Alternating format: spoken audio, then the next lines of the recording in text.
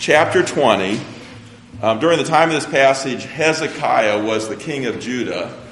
And in the Old Testament, Hezekiah is listed as one of Judah's greatest kings. But we're going to see in this passage that even one of Judah's greatest kings had faults. He was looking for peace and security in the wrong places. And we're no different. We look for peace and security in the wrong places. And the same solution that God had for Hezekiah is the same solution that applies to us today. So please stand and follow along as I read from 2 Kings chapter 20, beginning in verse 12. At that time, Merodach-Baladan, the son of Baladan, king of Babylon, sent envoys with letters and a present to Hezekiah, for he heard that Hezekiah had been sick. And Hezekiah welcomed them, and he showed them all his treasure house, the silver, the gold, the spices, the precious oil, his armory, all that was found in his storehouses. There was nothing in his house or in all his realm that Hezekiah did not show them. Then Isaiah the prophet came to King Hezekiah and said to him, "What did these men say? And from where did they come to you?" And Hezekiah said, "They have come from a far country, from Babylon." He said, "What have they seen in your house?" And Hezekiah answered, "They have seen all that is in my house. There is nothing in my storehouses that I did not show them." Then Isaiah said to Hezekiah, "Hear the word of the Lord. Behold, the days are coming when all that is in your house and that which your fathers have stored up till this day shall be carried to Babylon. Nothing shall be left, says the Lord. And some of your own sons who will come from you, whom you will father, shall be taken away, and they shall be eunuchs in the palace of the king of Babylon." Then Hezekiah said to Isaiah, "The word of the Lord that you have spoken is good." For he thought, "Why not, if there will be peace and security in my days?" The rest of the deeds of Hezekiah and all his might, and how he made the pool and the conduit and brought water into the city, are they not written in the book of the Chronicles of the kings of Judah? And Hezekiah slept with his fathers, and Manasseh his son reigned in his place. Let's pray. Father, your word is as timely and relevant today as it was when it was written. Father, you are going to apply your word to our hearts and our minds and our wills in a way that meets us right where we are today. So, Father, please, by your Holy Spirit, enable us to understand your scripture and to believe it and to obey it. We pray in Jesus' name, amen. Please be seated. Everybody wants a little peace and quiet, but there's one place that has taken it too far. The quietest place on earth is an anechoic chamber in Minnesota called Orfield Laboratories. And astronauts go there to train to get used to the silence of space. It's so quiet that background noise is measured in negative decibels. If you sit in the dark, you are the sound. You can hear your heart beating, your stomach gurgling, your lungs breathing. But sitting in total silence is disorienting. After 15 minutes in total silence, you begin to hallucinate. If you get up and walk, you fall over. And the longest anybody's been able to stay in this quietest place on earth has been 45 minutes, and this person had to get out. The quietest place on earth seems like a good place to find peace, but it's actually the wrong place to look for it. We all have a natural tendency to look for peace in the wrong place. We look for peace everywhere except where we'll find it, which is in Christ. And the same is true of security. In today's passage, we're going to see that we are prone to looking for peace and security in the very places where we're not going to find it. So we need to redirect our search, recognizing that Christ alone provides real peace and security. In what wrong places do we look for peace and security? First of all, in ungodly alliances. Look at verse 12 of 2 Kings 20. At that time, Merodach-Baladan, the son of Baladan, king of Babylon, sent envoys with letters and a present to Hezekiah, for he heard that Hezekiah had been sick. Hezekiah was the king of Judah for 29 years, ruling out of Jerusalem. He was a descendant of David. He was considered one of Judah's greatest kings. He defeated Judah's enemies. He tore down the pagan idols. 2 Kings 18:5 says that Hezekiah trusted in the Lord, the God of Israel, so that there were none like him among all the kings of Judah after him, nor among those who were before him. So Hezekiah was a great king, and he had two shining moments. The first shining moment came when he was 27 years old. He had a serious illness, and God told him that he was going to die. But because he wanted to protect the people, Hezekiah prayed to God to heal him, and God heard his prayer and gave him 15 more years to live, and he ended up delivering him from the Assyrians at that time. Hezekiah's second shining moment came 12 years later when he was 39. The Assyrians were encamped outside Jerusalem, getting ready to invade, and Hezekiah again begged deliverance. God heard Hezekiah's prayer, and he sent an angel of the Lord to slay 185,000 Assyrians in their camp and delivering Israel. In today's passage, in verse 12, we're going to see there's another world power, Babylon, who have sent diplomats to Jerusalem to meet with Hezekiah. Babylon was also feeling the pressure of Assyria and was apparently hoping to establish an alliance with Hezekiah. But establish an alliance with Hezekiah or any other world power is the wrong place for Hezekiah to seek peace and security. Military alliances are not bad per se. God had instructed the kings of Judah, though, not to make alliances with pagan nations, but instead to trust in God for victory. He was their God. He would fight for his people. When Hezekiah prayed, as I mentioned a minute ago, an angel of the Lord delivered Hezekiah, and God received the glory. Tiny Judah defeated massive Assyria by God's power. But Hezekiah, in this passage, has taken the wrong step by establishing an alliance with another nation rather than trusting in God for deliverance. The first wrong place that we look for peace and security is in ungodly alliances. The second wrong place is in worldly possessions. Verse 13. And Hezekiah welcomed them, and he showed them all his treasure house, the silver, the gold, the spices, the precious oil, his armory, all that was found in his storehouses. There was nothing in his house or in all his realm that Hezekiah did not show them. There are ominous forebodings in this passage. Hezekiah is a little too eager to display his wealth to the Babylonian visitors. He was apparently hoping that when the Babylonians saw his wealth, that they'd want to partner with him so they both could have peace and security. So we're starting to see the good King Hezekiah turn in a wrong direction. We're starting also to wonder if the Babylonians have sinister intent. Hezekiah shone when he trusted God alone, but here his character is starting to dim as he begins to trust in alliances and possession. We also seek peace and security in alliances and possessions. When I was an older teen, I would occasionally go on a date, and I remember I had set up a date with a girl that lived about 40 miles away from me. I lived south of Kansas City, Missouri. She lived north of Kansas City, Missouri. And so I went to my father to get directions on how to get to her house. I had her address. And my father, without fail, was the single worst person to give directions ever in the history of the world. So he said, take this highway, take this exit, go right, go left, go north, go east. And I said, okay, I got it. And so I took off, and sure enough, I'm the second worst person in the history of the world on directions. So I got lost. I was supposed to end up in North Kansas City, Missouri. I ended up in the state of Kansas, had to backtrack. So I picked up this girl for our first date 45 minutes late. Now, she was actually really good about it, but if I ever was looking for peace and security, I didn't have it at that moment. I had anxiety and insecurity as I headed into the date. And suffice it to say, there wasn't a second date. But today, this would have never happened. Today, I would have gotten the address, taken out my iPhone, and said, take me to such and such place. The iPhone would have guided me every turn on the way there. If I would have had a flat tire, I could have asked my iPhone how to get my tire fixed. If I would have had an accident, I could have called 911. If I needed a map, I could have pulled it up. If I was running late, I could text or call the person and say, I'll be there a little bit later. So I have an ally in my pocket, my iPhone. My phone gives me peace and security. Or does it? Actually, my phone actually makes me more anxious and insecure than if I didn't have it.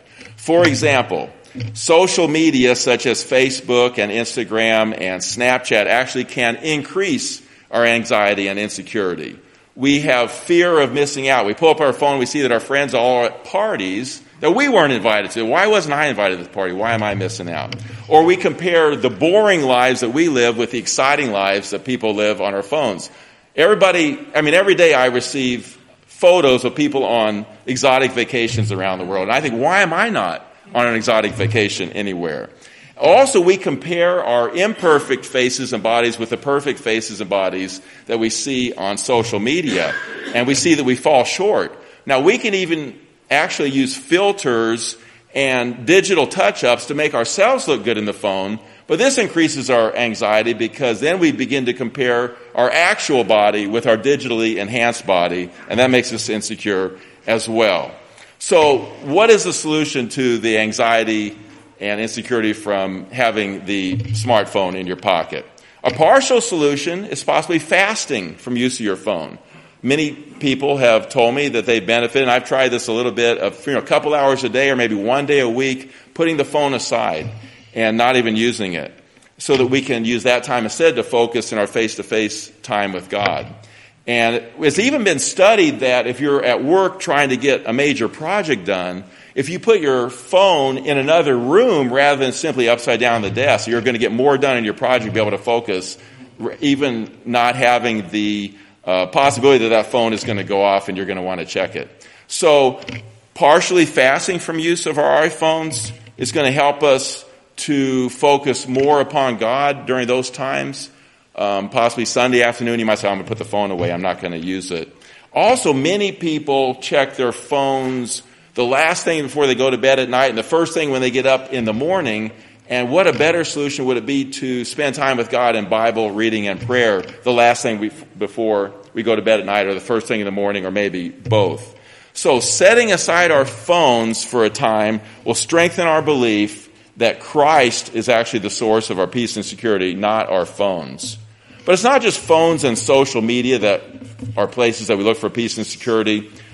We look for them in people and other possessions and achievements and recognition and alliances.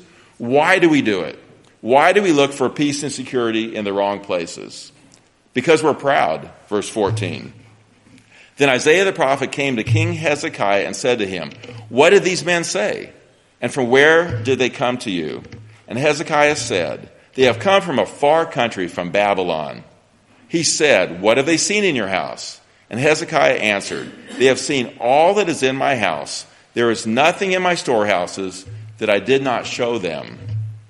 Hezekiah is flattered that this important country has come to visit him and see all that he had. But Hezekiah didn't have the advantage that we have reading this. We've read the entire Bible, so we know that Babylon is probably not his friend. Throughout the Bible, Babylon is presented as the city in opposition to God. All the way back to the Tower of Babel, where the proud people built a tower that reached into the heavens to make a name for themselves. To the Babylon of today's passage, which was the next world power coming onto the scene. To several other New Testament passages in which Babylon is depicted as world power opposing God. To the book of Revelation, where Babylon is described as the mother of harlots, drunk on the blood of Christian martyrs. Babylon, as since we have the advantage of having read the whole Bible, is not the friend of God's people. Babylon represents nations of the world opposed to God.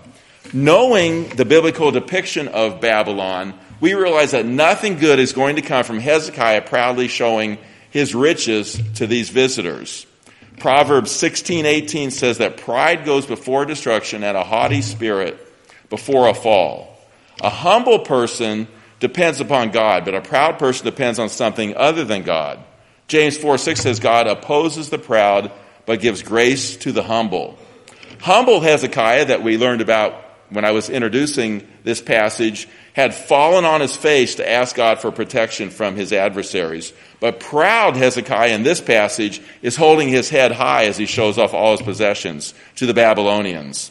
Proud people seek their peace and security apart from God. Ironically, whatever we're trusting in other than God will ultimately turn and destroy us. Not only are we proud, but we're blind. We don't see that the object of our misplaced trust will turn against us. Look at verse 16. Then Isaiah said to Hezekiah, "Hear the word of the Lord.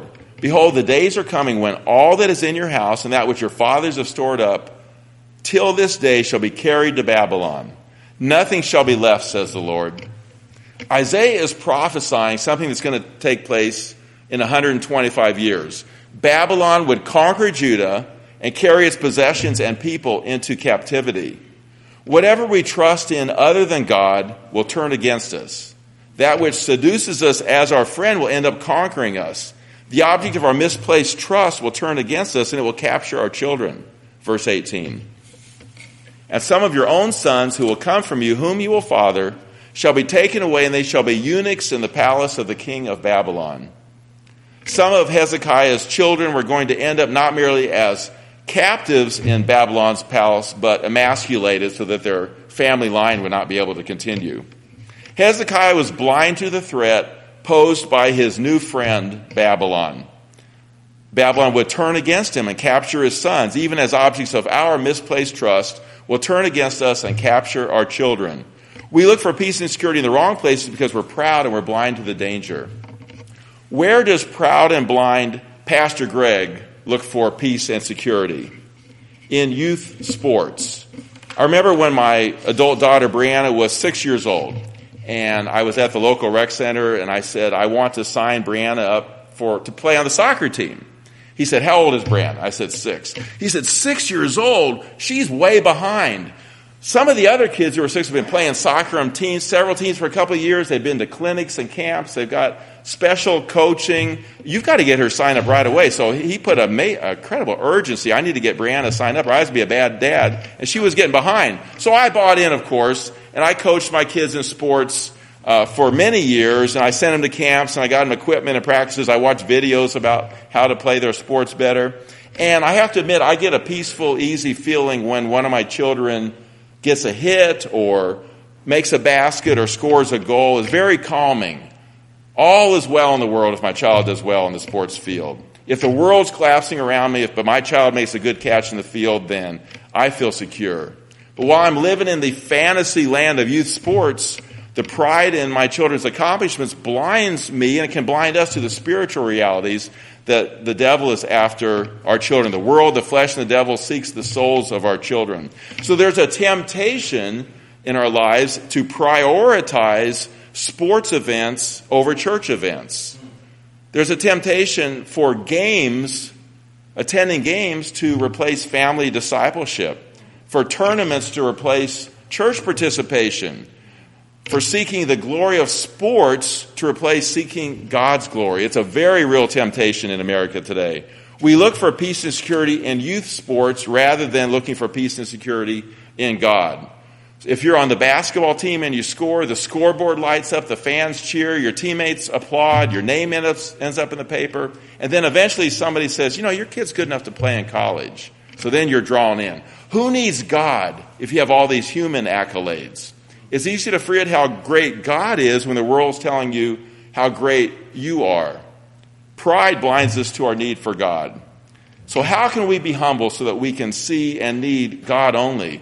Well, one solution, I think a partial solution, if you are involved in youth sports or drama or music or robotics or 4-H club or anything like that, where you're getting all kinds of accolades, is to find ways to serve in quiet ways that only God and a few other people know about, like serving in the church nursery, serving on church work days or outreach events, or in the midweek children's outreach, in the Awana, or helping somebody on their farm without pay, or finding ways to serve God and others apart from the cheering crowds. We can replace pride and humility by taking these small steps to do things where nobody's noticing and nobody is praising and applauding. There's a temptation to seek peace and security apart from God through music and drama and academics and video gaming. Any of these can cause us to take our eyes off of God when we look to our own accomplishments for peace and security. So we look for peace and security in the wrong places because we're proud and blind. How can we look for peace and security in the right place? First of all, we must repent of looking in the wrong place. Verse 19. Then Hezekiah said to Isaiah, the word of the Lord that you have spoken is good. For he thought, why not, if there will be peace and security in my days? On the one hand, it's good that Hezekiah states that God's word is good, then he'll submit to it. On the other hand, it appears that Hezekiah is saying that God's word is good because Judah won't be destroyed in Hezekiah's lifetime. So while he's thankful for God's deliverance in his lifetime. He seems unconcerned that Judah would be conquered in his descendants' lifetimes. It would have been better if Hezekiah would have repented of trusting anything other than God to deliver the people, but also begged God to deliver his descendants in their lifetimes as well. The Hezekiah who had earlier earnestly prayed for deliverance and seen God send an angel to defeat 185,000 Assyrians was a far better version than the Hezekiah we're seeing in this passage, which is relieved that Judah will not be defeated in his lifetime. Hezekiah is one of the best kings in the history of God's people, but even this good king had faults. That's why no man or king can deliver us. We must repent of looking in the wrong places. We must look to Christ alone for peace and security. Verse 20.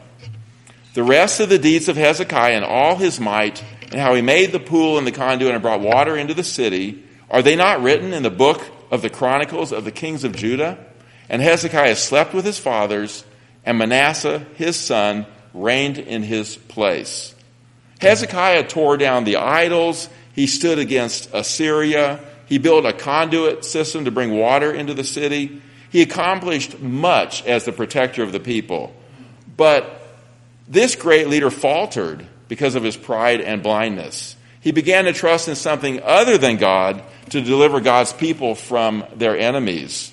As faithful King Hezekiah falters, we begin to see that the Old Testament system of kings, priests, temples, sacrifices, human deliverers are insufficient for our salvation. The failure of even a great king like Hezekiah shows our need for a greater king. When confronted by his enemies, Christ never falters. When faced with temptation, Christ stands firm. When Satan took Jesus to a very high mountain and showed him all the kingdoms of the world and their glory, and said, "All these I will give you if you will fall down and worship me," Jesus replied, "Begone, Satan, for it's written, you shall worship the Lord your God, and him only shall you serve." Because Christ never falters, he alone gives us peace and security. Jesus said in John 14:27, "Peace I leave with you, my peace I give to you." And in John 10:28, "I give them eternal life, and they will never perish, and no one will snatch them out of my hand." Christ is the only source of true peace and security. When I was in the Air Force, I remember hearing about a guy who had been 19 years in the Air Force. So he was 1 year away from having 20 years, which would have qualified him for a lifetime pension.